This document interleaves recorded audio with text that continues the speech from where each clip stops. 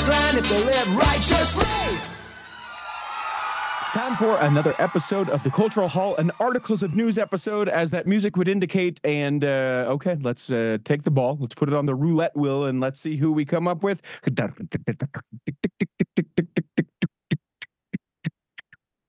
It's Russ Wild from Texas. I really want you to have like a picture of like all the potential hosts, like with like spinning around like the Price is Right wheel, and then it could land on me. I think that would be a fun idea one time. Everyone be available. Just have everyone there and be like randomly like, all right, the rest of you leave. Yep, goodbye. Or like, maybe that's how we do the next story, and then we take the things off the wheel. Doesn't matter. How are you, Russ Wild from Texas? A soundproof booth. I coming to you from a soundproof booth in an undisclosed location. It's all right, man. I just got over the COVID, and yeah, so that was fun. We have our friends have parked their camper trailer at our house, and so when I tested positive, my wife banished me to the camper trailer. So I've been camping in my yard for the last week or so, and just recently joined the living. And yeah, it was good times. How do your neighbors feel about the camper in the front yard of your house? My yard is such that we don't really see our neighbors. We could put any number of things on our property and the neighbors wouldn't see them. So nobody minds. You should do it. We Texas is big. We got 5 acres of space to hide things. Yeah, if you said you had 5 acres in Salt Lake County, people would be like, what kind of, real estate mogul is Russ Wild? When you have 5 acres in Texas, it's like, young guy starting out. That's not even a ranch. Yeah. Although you could. I would like the Wild Ranch. I at one point I had my employment on Facebook listed as the Wild Ranch for Exceptional Children. Mm-hmm. And I would periodically get real estate or ranch related Facebook ads because of that, which cracked me up. Nice. So the COVID, better the second time around, or? I think this might actually be my third time. Okay. And I would say of the 3 times, it was the second worst. Like, I don't know. It was weird. I didn't feel really sick initially. Whenever the government offers the free tests, I request them and they mail them to me. Mm-hmm. So we have a cabinet full of COVID tests. So I'm inclined to use them whenever like I get the sniffles. Yeah. Anyone in the house gets the sniffles. So I started not feeling good, and I did the test, and I wasn't really expecting anything, and it came back positive. Mm-hmm. So I think I caught it early, but I don't know if that created the psychosomatic thing that I felt like it was worse. Like, oh man, I got it. This isn't a normal sickness. This is the disease. And so then just kind of. And it could have been exacerbated by the fact that you were exiled to the camper in the front yard. Yeah. Well, thankfully, winters in Texas aren't that bad. But yeah, my biggest struggle was poor Wi-Fi reception. But I don't know. It's been worse before, but I feel like this time I was more tired and I had a really bad headache. So it'd be like, gosh, I just feel like I should lay down. And then I'd be like, oh, I was asleep for an hour randomly. So, well, I want you to know that you were missed as part of the year in 2023 news review. I missed it. I'm sorry. Yeah, there were several people who said, what? No, Russ? And I said, he might die. In fact, if you listen to it, I think I might have made it a little bit more dramatic than it actually was. But I mean, Ferris, you never know. I was just trying to make sure I didn't kill other people. Mm-hmm. That was my number one priority with the week-long camping trip. It's interesting that your inclination is to get the free tests and then test it at the drop of any sort of hat. I don't do that at all. I have had the test when I tested positive a couple of years ago. Pretty sure that I've had it since then. But to me, I just I don't know, for whatever reason, there's some level of power in ignorance in not knowing. Is that terrible? That makes me horrible. Yeah, I think that makes you horrible. I mean, I think it's the idea of like doesn't really, like, the sickness doesn't change, right? You're still sick. Sure. So, but I think, like, I feel like knowing that I had it, like I obviously didn't go to work, and I feel like I might have been inclined to do things like that. Which I'm sure, like, that's how I got it. People who like, oh, I'm just sick. It's not a big deal. I'm going to go do whatever. And then I got it from them. So I was at a work thing the other night where We had gone through, it was a rehearsal. We'd gone through the entire rehearsal. And then at the end, they're like, you guys might notice that this individual is not here. It's because they've tested positive for COVID. And all of us were like, why wouldn't you tell us this at the start of this? We have all been around this individual for the last several days. And now at the end of all of us touching, breathing, spitting on each other, etc. Now you're telling it? Perfect. All right. Well, if we've got it, Yeah. we've got it at this point. So Yeah. yeah. I was going to tell you I evaded a calling the other day, and then we'll take a break and we'll get into some actual articles of news. You want to hear this? Yeah. Did you just say no? No. Here is what it is a bizarre thing that we do in our church, and I want to know what you would do as well. So I don't know if this is how it is in Texas, but certainly here in Utah, and certainly in my neck of the western part of the Salt Lake County, there is a big push right now about the self-reliance courses that the church has, Sure. right? Is that a big thing in Texas going on? Yeah, right now we've had various courses there. There's a series of them starting up in our stake. Yeah, so there is then I get it must be church-wide, or at least North America church-wide, that we're like, hey, we've got these things, and they're very developed courses. Yeah, I've actually taken one. I've done the start your own business one. Okay. And so from your perspective in taking that course, valuable, worth your time? It was okay. I mean, I think rudimentary, as I understand it. It's like if you would be coming to that going, I just had the idea about starting my own business, and for someone like that, it might be really good. It was interesting. It kind of I think it's a good starting point. I think perhaps I think that some of those courses could be better taught with like a real subject matter expert. Like sometimes I felt like I knew more than the person teaching the class or leading the discussion, right? Which isn't necessarily bad. It's kind of designed to like, anybody could lead it theoretically. Yeah. I mean, I think it's largely one of those, what you put in is what you get out of it. And I probably didn't put as much as I should have into it, but no, it's interesting. Don't do that to my Russ. But yeah, did they want you to teach a class? I would have taken what class was it they wanted you to teach? So I am very interested. There's the it's like financial wellness or financial development or something like that. I'm very interested in that, and fairly vocal about it. What it mostly is like budgets and things like that. Now, here's the deal. I have said, hey, I'm interested in that. And the way that our stake started it was, are you interested in these courses? Here's the 6, I think, different courses that there are. Right. And so I said, yes, I am interested in taking that course. And then no sooner than I had responded to the email than I get a text message that says, hey, the stake president would like you to teach this course. And they were like, well, take some time to think about it and let us know. And here is the thing to me, I guess, that why I said, well, let me think about it. I would much rather take the course before I teach the course.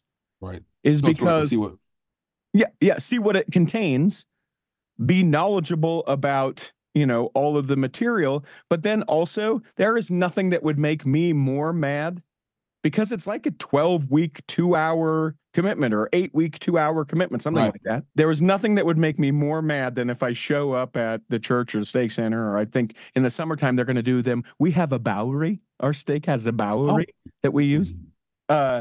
Obviously, to go to this and have it be someone who, like the substitute teacher in your high school is thumbing ahead. All right, so a budget is, that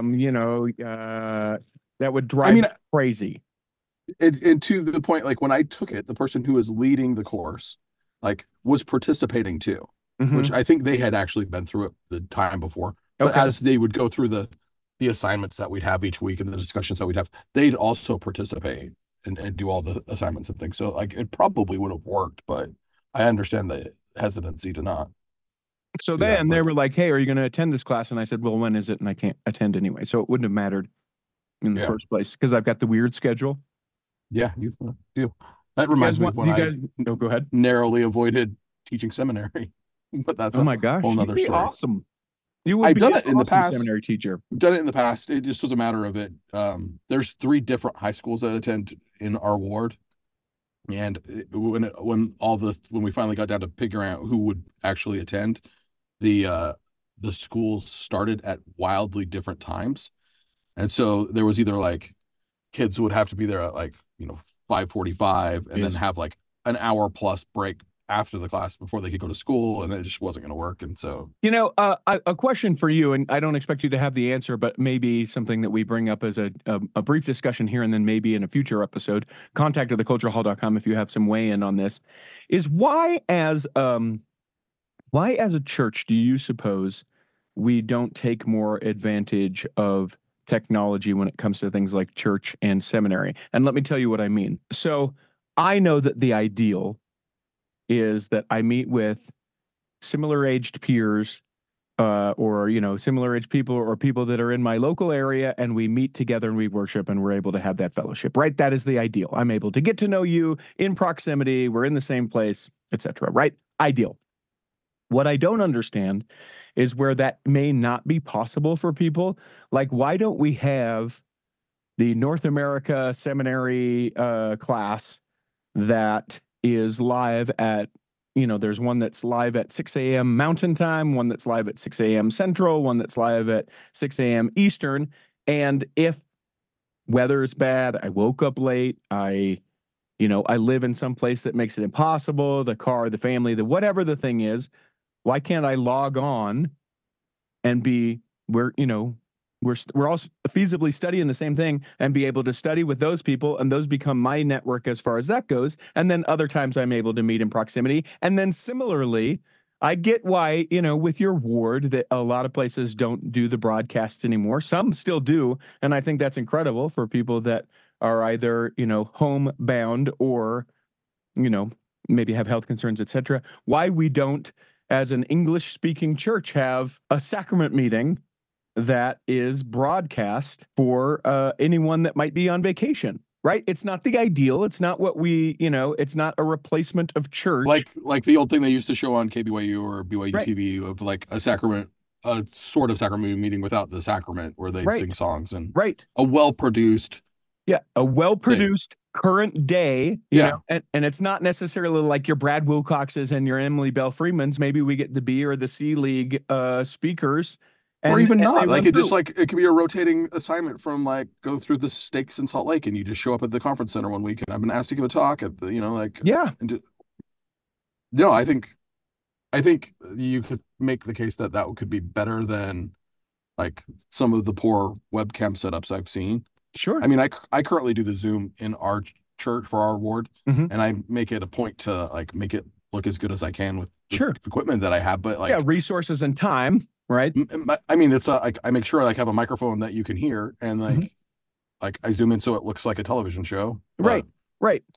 But I just mean, I like we have an English one, we have a Spanish one, we have a Portuguese one, right? I mean, that takes no offense to There's anyone more who speaks the language other than languages. that. There's more languages, obviously within the church, but that would cover a lot of people. And to the other side of that, maybe I still go to my ward and the talks are horrible.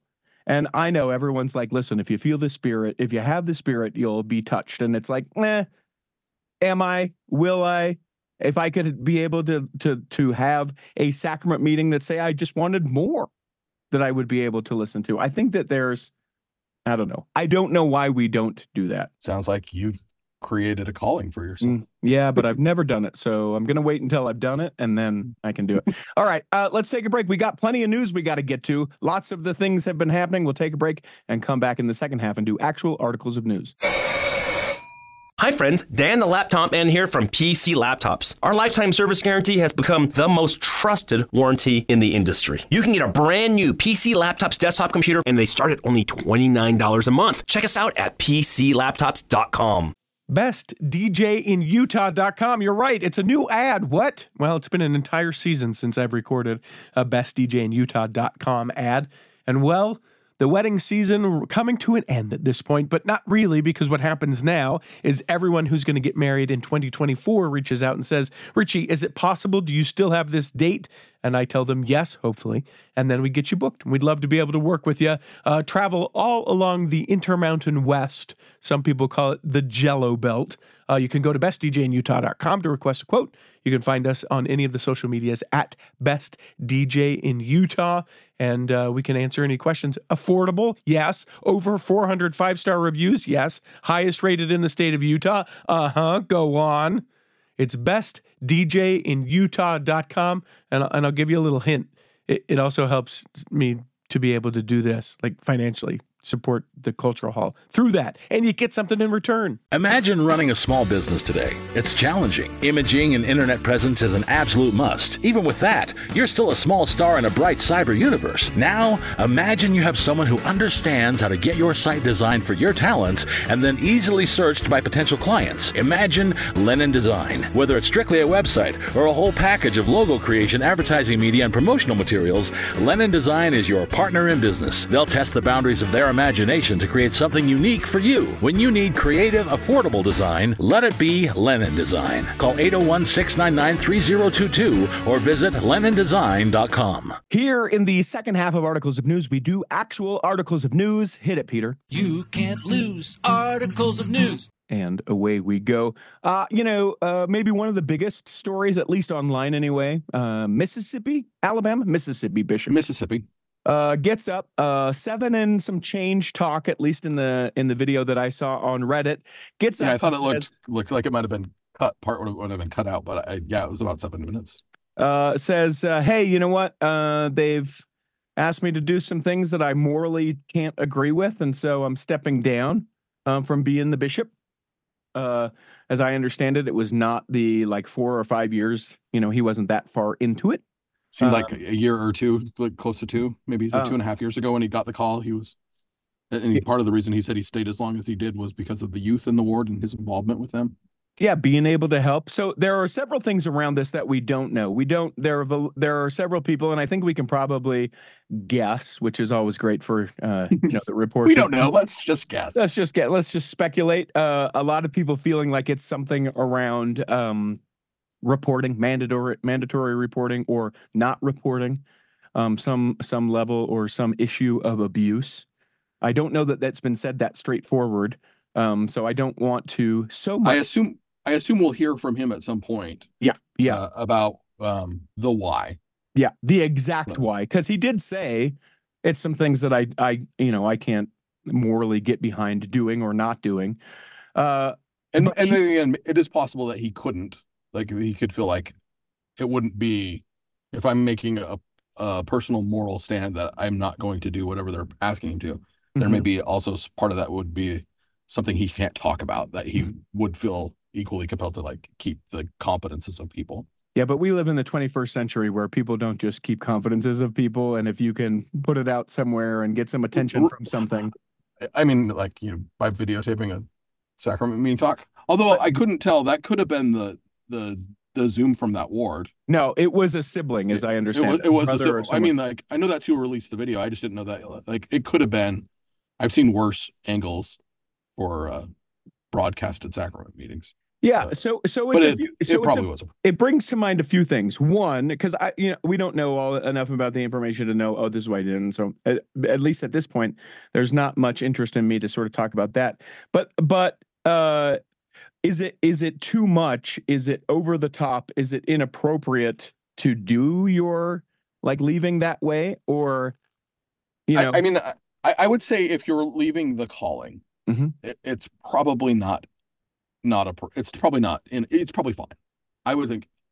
I think the place where I get a little uncomfortable, where when he put out his TikTok video with his family on Saturday, the following Saturday after he gave his talk, where he essentially, it seemed pretty clear that he wasn't just leaving the calling, he was leaving the church. Right. And so that I think maybe is I don't know that we need hundreds of people to get up and speak about why they're leaving the church. Right.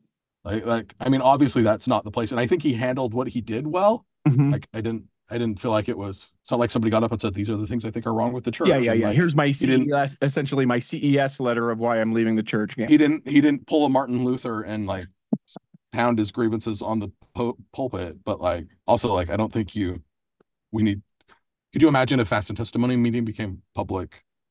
Why I'm leaving the church. Right.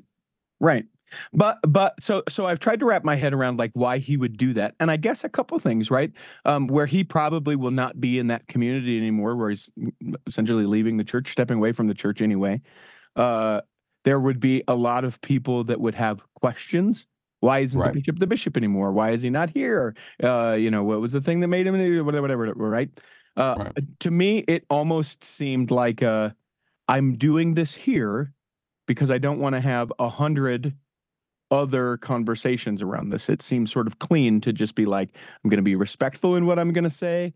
I'm going to do this way so that this can just be the thing, and then it can be done, and I can sort of, wash my hands of it in the whole thing. I remember about a decade ago, I was in a sacrament meeting, and our bishop was getting released, and it was not the time that he should have gotten released. And so he got up and, he just said that he was so sorry and that he, felt like he felt so much love for the word, but he didn't say why he was sorry. He just said, Right. oh, I'm just so sorry, and this has been an amazing opportunity, and I'll miss you. And that guy has subsequently, at least as far as I know, left the church.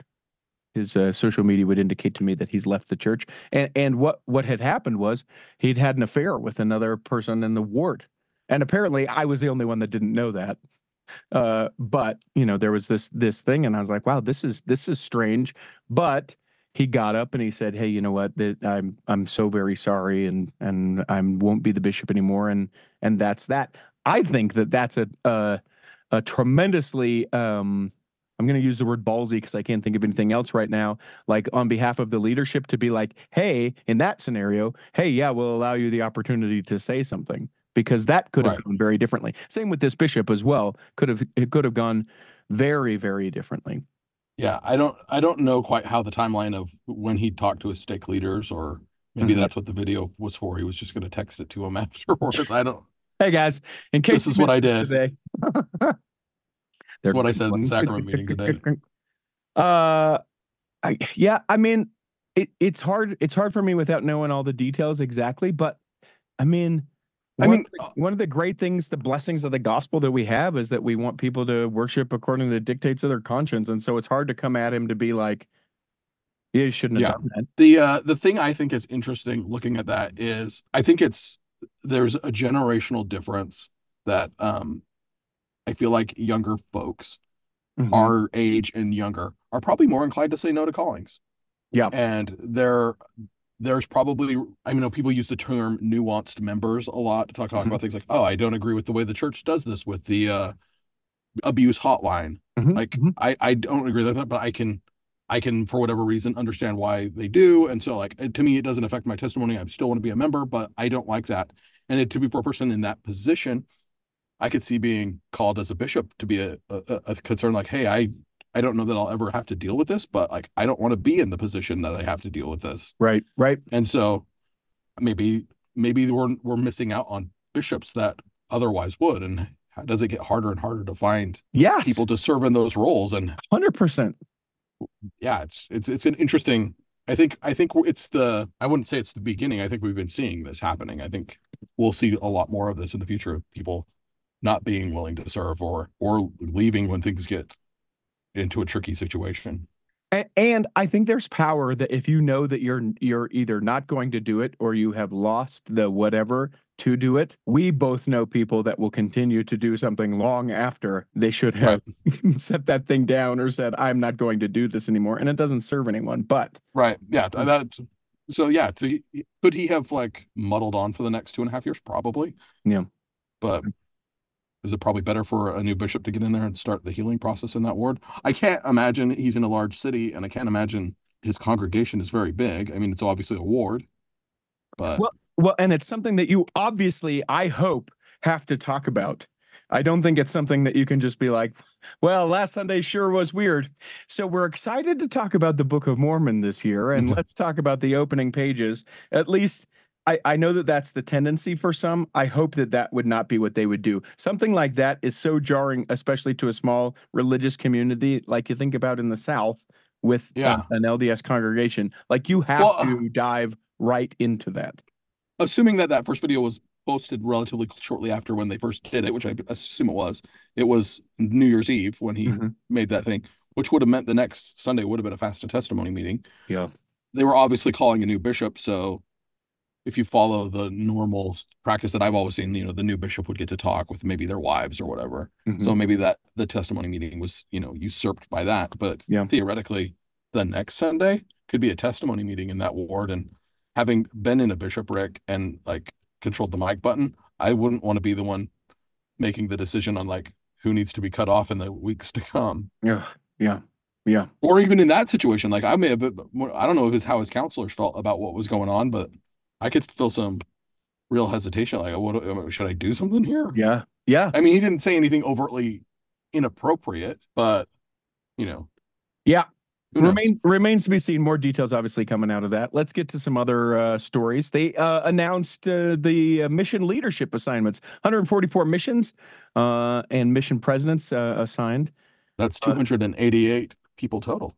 Well, thank you very much. I appreciate that. I found it weird though that they called them their wives the companions. Mission presidents and companions. Yeah, they're both presidents. I feel like there's probably a better way to do that. Yeah, especially with presidency, the presidents, co-presidents. Yeah, I feel like there's probably a better way to do that, especially as we're getting to a point where I feel like the number of sisters and elders, I feel like there's a role there for a strong leader present, a strong adult leader presence for the sisters. Well, and I can't remember who it is, and I wish I could. I'm racking my brain right now, but there was a mission president and companion where I was like, this is clearly happening because she is a tremendous individual and he's sort of coattailing this thing, right?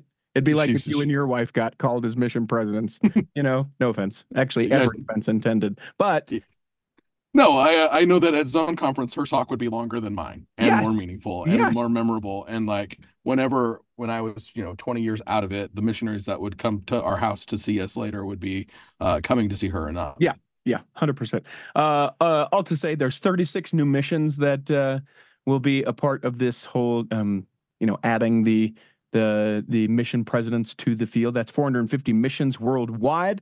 Some speculation that missions like temples that will have 500 by the year 2030, both of temples and of missions of the church. So that's kind of an exciting thing. One of the big deals, at least as far as local, with the mission president assignments. We know where Lloyd Newell, the voice of music and the spoken word, is going.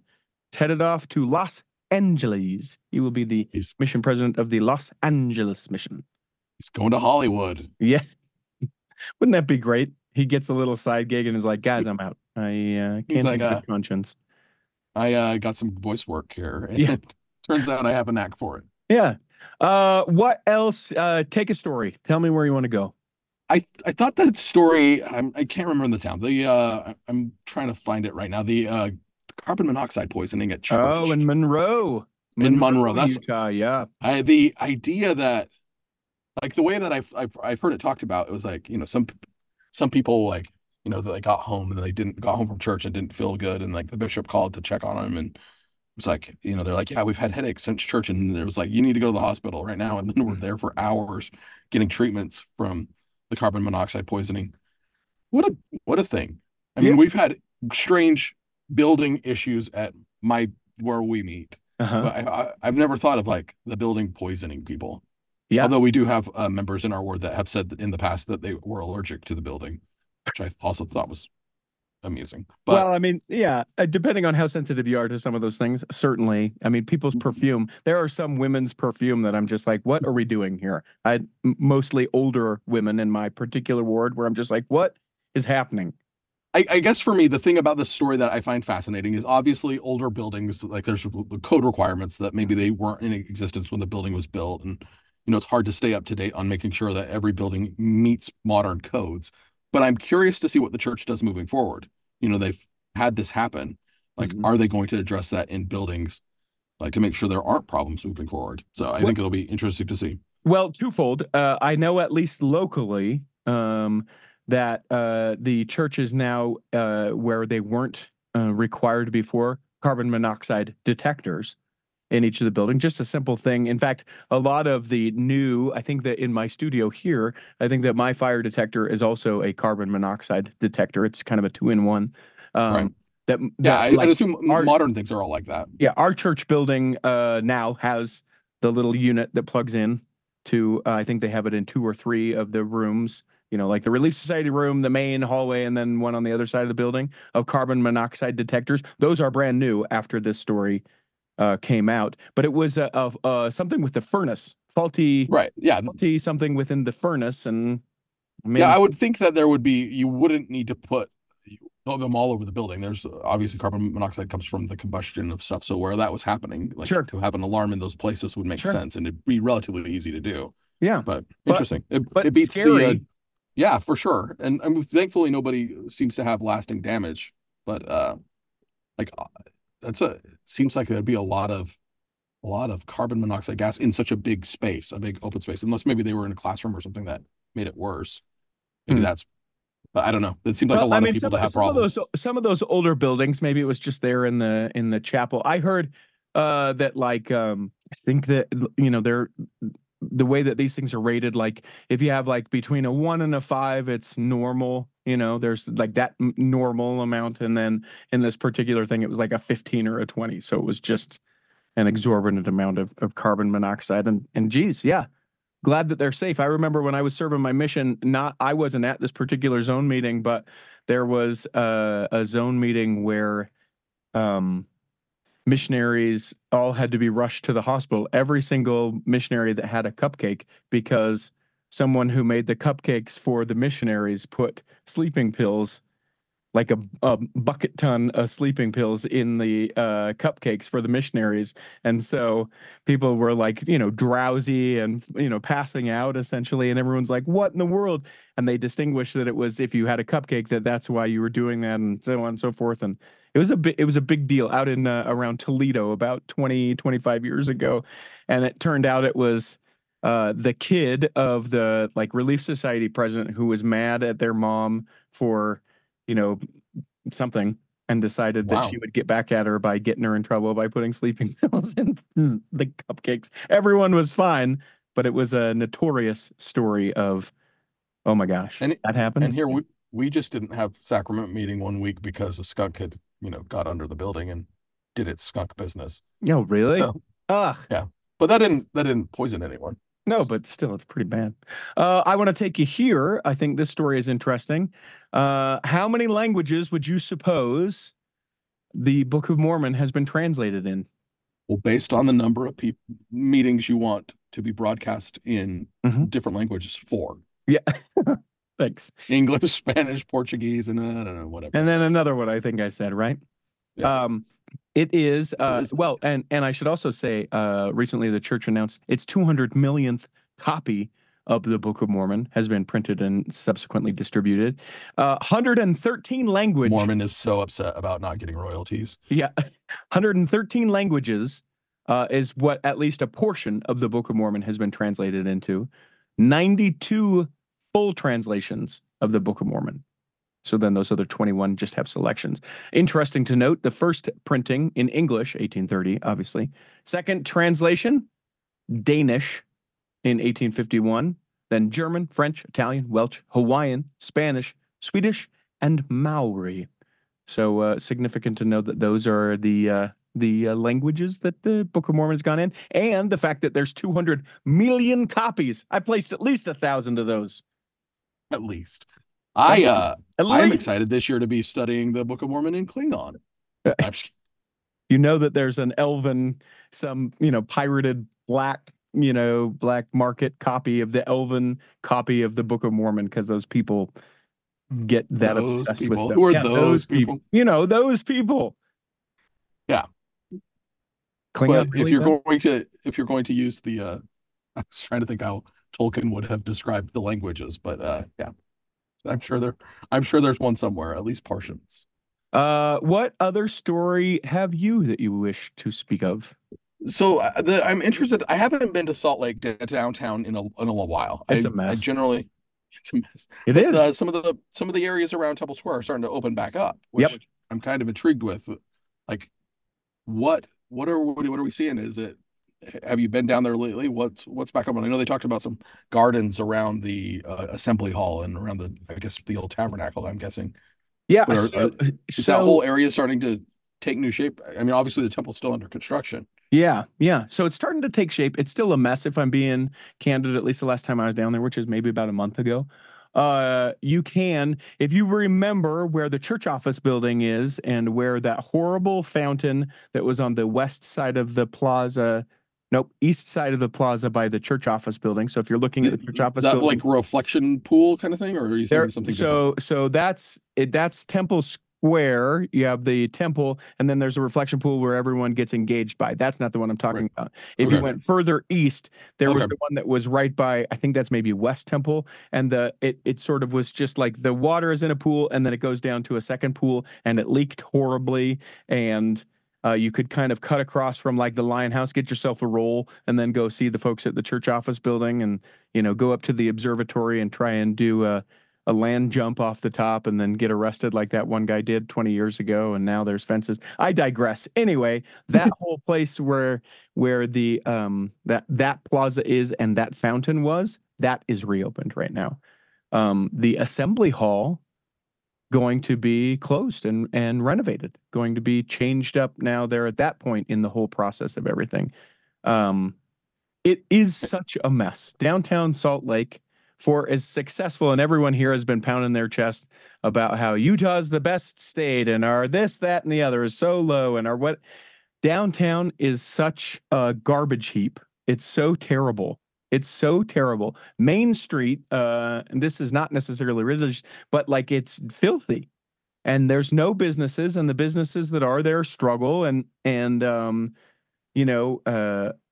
it's something that they thought with City Creek that City Creek would help out with it, and it certainly has helped out some, but it is not a downtown like like your downtown even Los Angeles or your downtown New York or your downtown whatever. Like there are so many shuttered.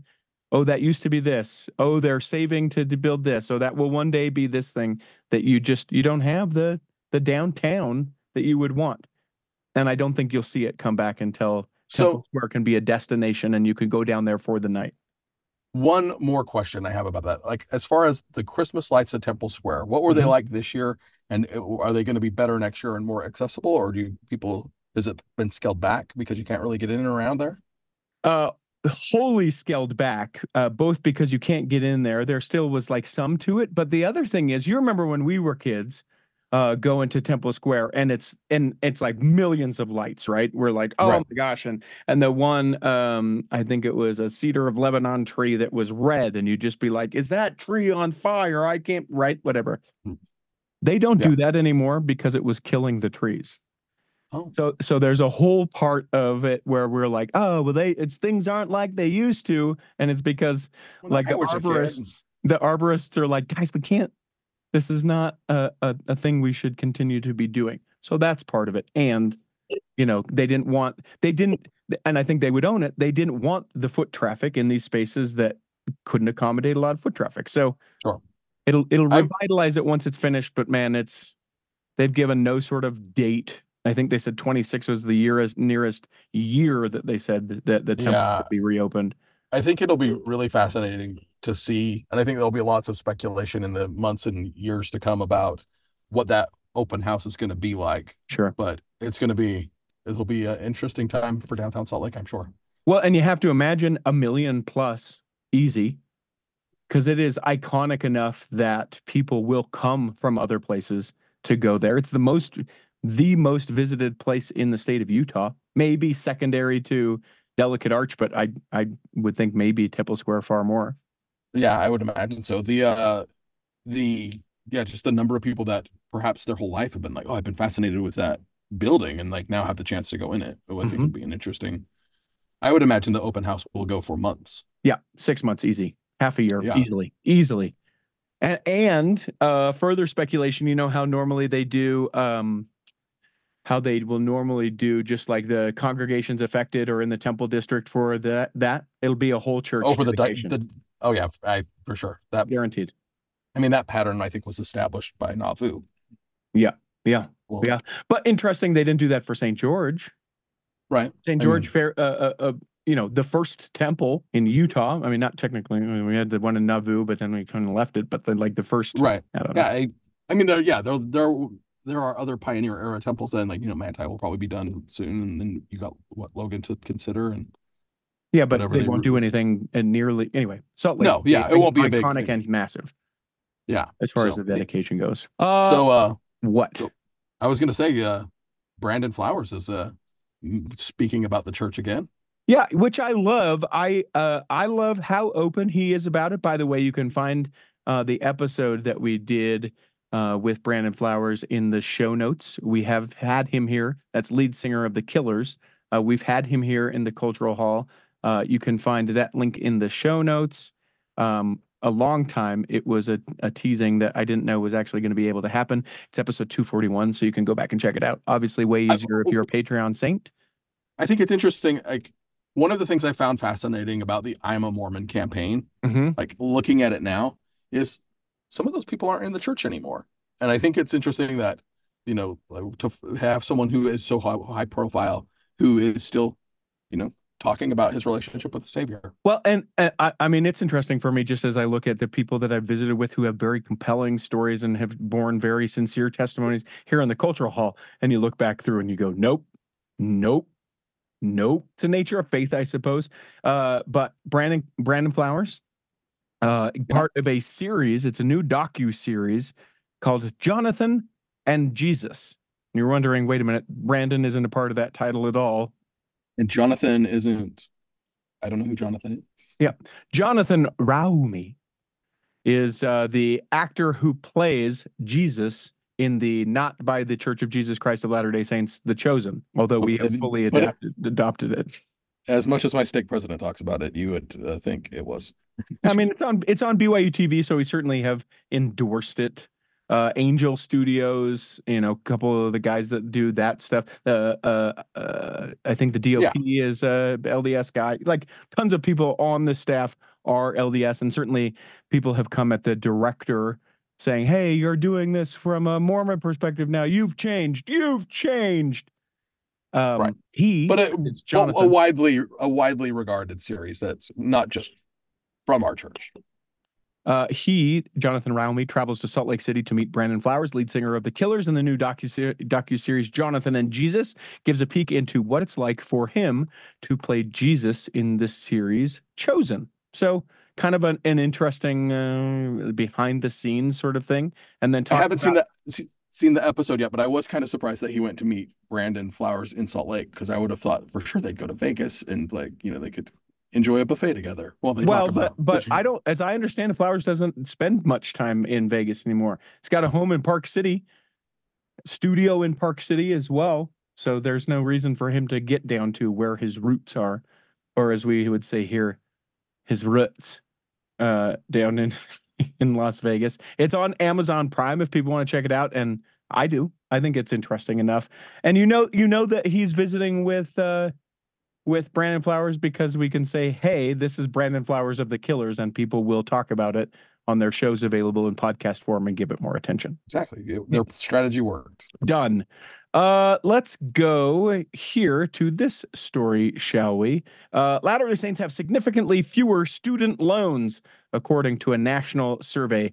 It says that on average, 38% of people between the ages of 20 to 40 with at least some college education report having student loan obligations. Religious groups in the sample largely mirror the national average, and the difference between, say, Catholics and Protestants is negligible. However, Latter-day Saints have much measurably lower student loans, with only 26% of Latter-day Saints between the ages of 20 and 40 having some college indicating that they have student loan obligations. So why do you think it is that church members have lower? Yeah. I feel like debt's always something that the church warns against. I think, the opportunities for the church has made it a priority to provide opportunities for people to get an education, not just here in the United States, obviously at BYU.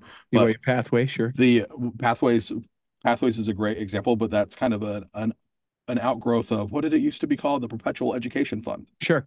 Like, I think making it a priority to help members get an education is always been part of the church, or has been for decades. So I think that trickles down to folks.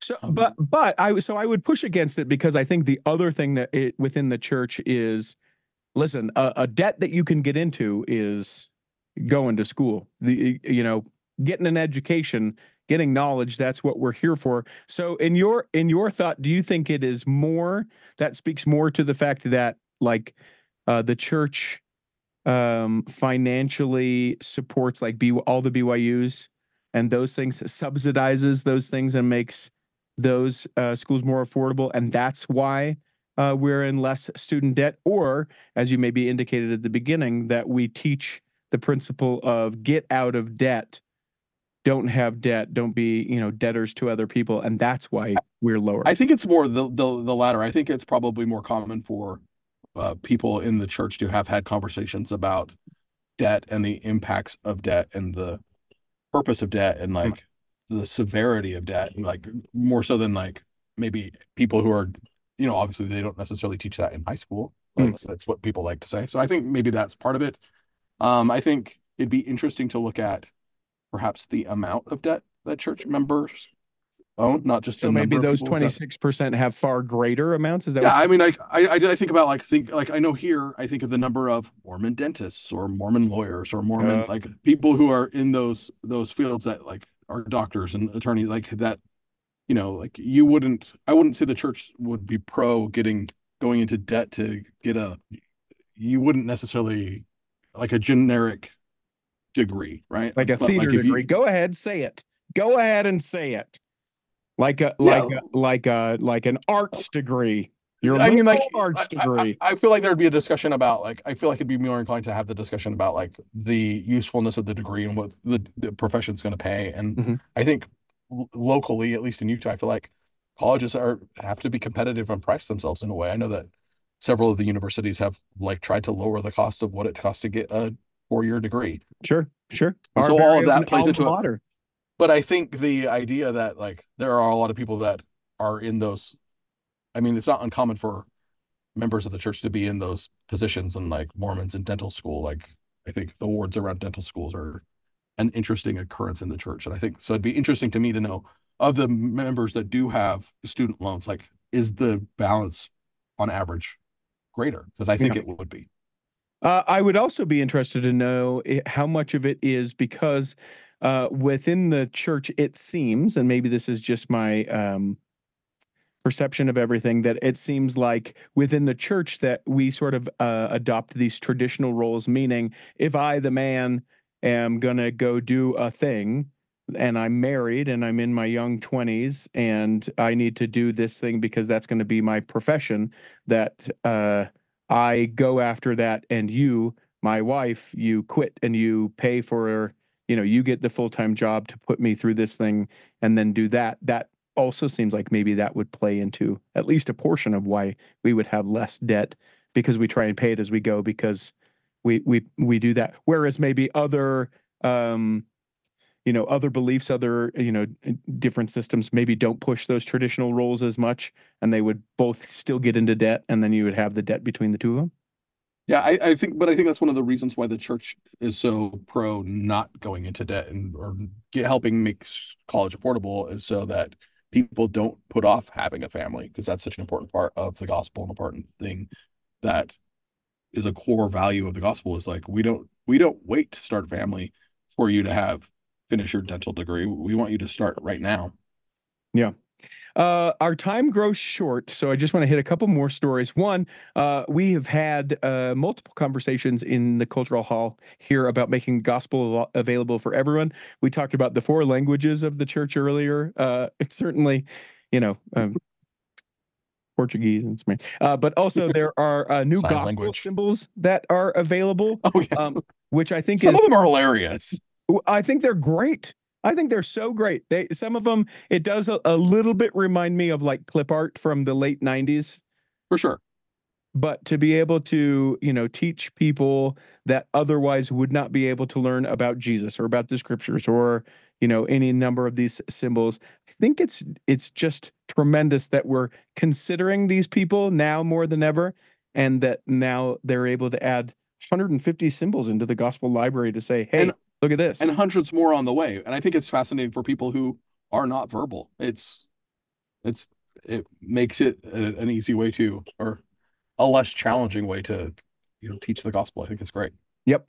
They recommend it for, like you mentioned, nonverbal, cognitive delays, neurodiverse, parents teaching at home, teachers instructing at church.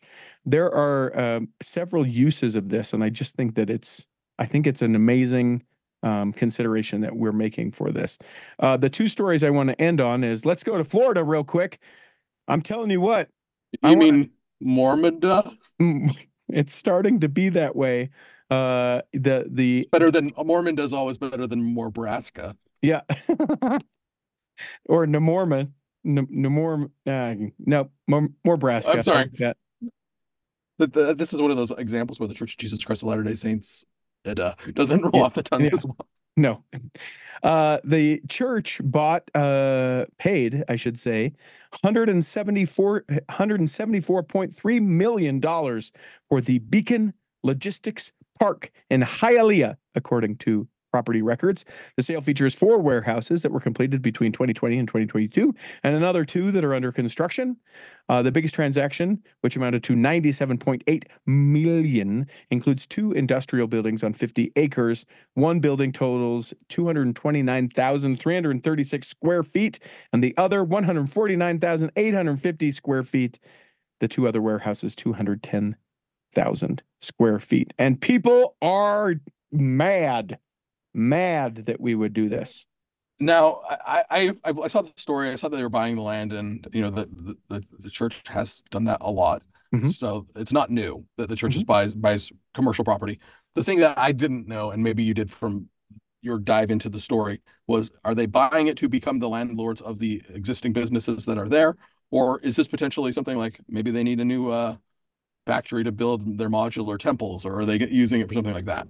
Well, so one of the things that I heard is, and this is my very favorite, which is speculation with no sort of backup, is when you think about Miami, you think of where it is in relation to like the islands of the Caribbean or access to other places. Some people said, listen, of course, why wouldn't we want massive warehouses where we could store goods in the event of an emergency in Miami? And that to me makes sense. I don't think that's what they're doing. I think it's similar to like what they're doing in England that we've mentioned, similar to what they're doing in Philadelphia, where they said and it's great financial business. It's like It's like your grandma always said, they're not making any more land. Yeah. For them to buy it and say, listen, we're going to pay $174 million and we're going to charge $300 million a year in rent or whatever. That makes sense. Let's do this. Game on. Obviously, those aren't the numbers. That's not the spread that they're making, but they are wise. They will allow people in, make money off of it, and maybe the transition will be to something like what we altruistically hope that it would be for. But likely, it's just, hey, here's a great investment, great deal on a building. We come in, we're one of the big players. We say, here, we'll pay for that in cash. We'll take that. Thank you. And people go, yeah, we'll sell you the thing because that's why we built it. So we could sell it to someone like you who would do it and nothing like that. And then we make money off of it. Yeah, I think it's one of those things that's hard for people to just separate the for-profit businesses of the church that aren't church. Like they're I'm going to assume that these properties aren't going to be labeled as religious buildings, and so they're going to pay property taxes on them. It's not like KSL doesn't pay taxes on their income because it's owned by the church. Like it's the business side. Yeah, it's part of the for-profit entity of the church. Right. I mean, people forget, and I know that we've talked about it here in the Cultural Hall, but we own a high-rise building in Philadelphia where people reside. Yeah. I don't know that I want the church to be my landlord. But no. There are some interesting aspects of all of that I just am like, yeah, get comfortable with it. The name is literally the Corporation of the President of the Church of Jesus Christ of Latter-day Saints. It feels weird.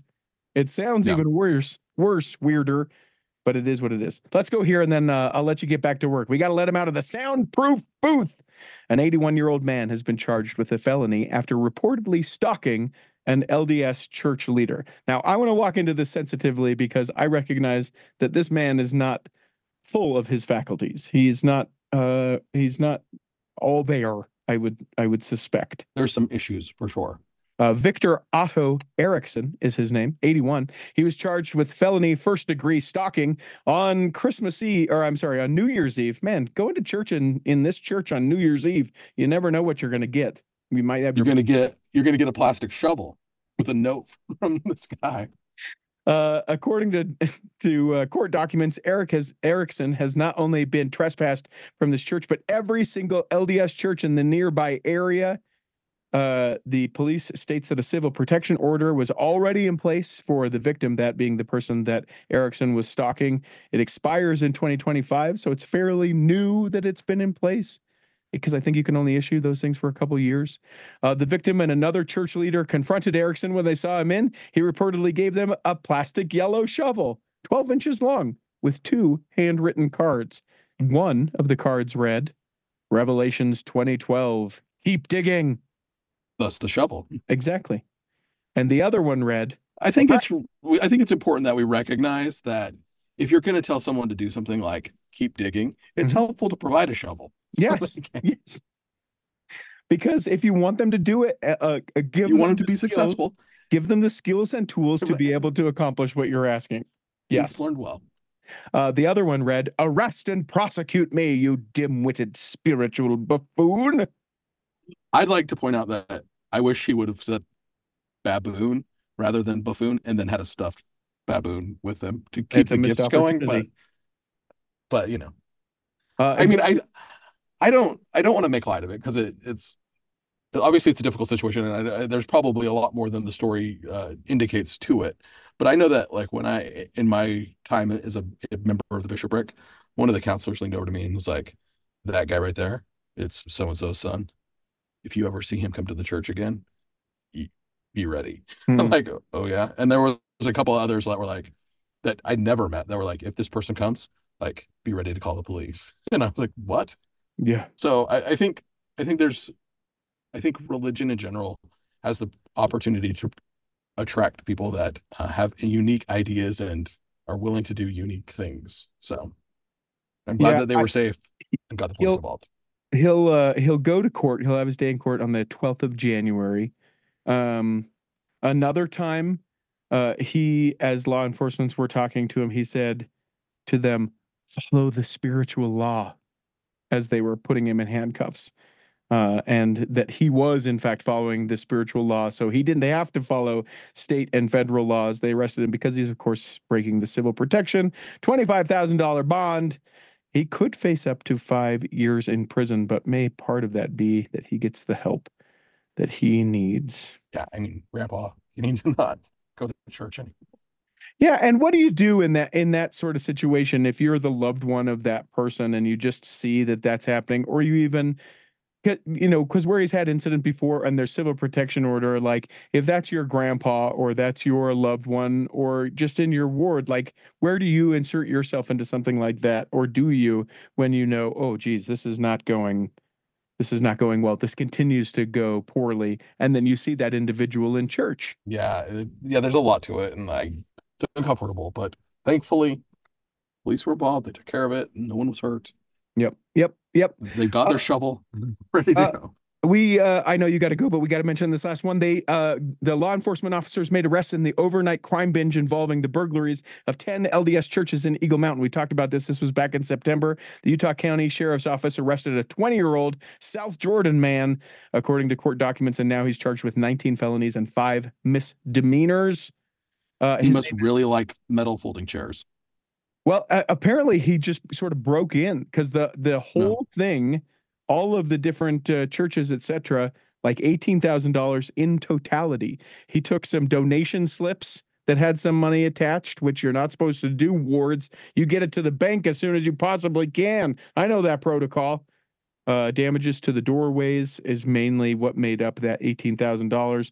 Investigators got a break in the case when they noticed that Salt Lake County had several similar burglaries and a suspect in custody who had confessed to the Eagle Mountain Capers, which, if you're going to have churches be broken into, call them the Eagle Mountain Capers. His name, Lee Pierce Baker. He, 19 charges. All right, that's it. We hope that this episode has nourished and strengthened your body. It has. And that if you're not healthy weren't able to listen this week, that you'll be healthy enough to listen next week. Are you doing one of these? No, I feel like you try to do this every time with me, and I never know what to say. And that when the time comes, you'll be able to travel home in safety. In just a second, you're going to say on the back row. If you don't bless the refreshments, so help me. There it is. In the meantime, Chris at Alpine Lakes Travel, Rick McGee, Debbie Wanless, and Chocolate Cake Bites Podcast will be saving a seat for you On the back row of the Cultural Hall. The Cultural Hall.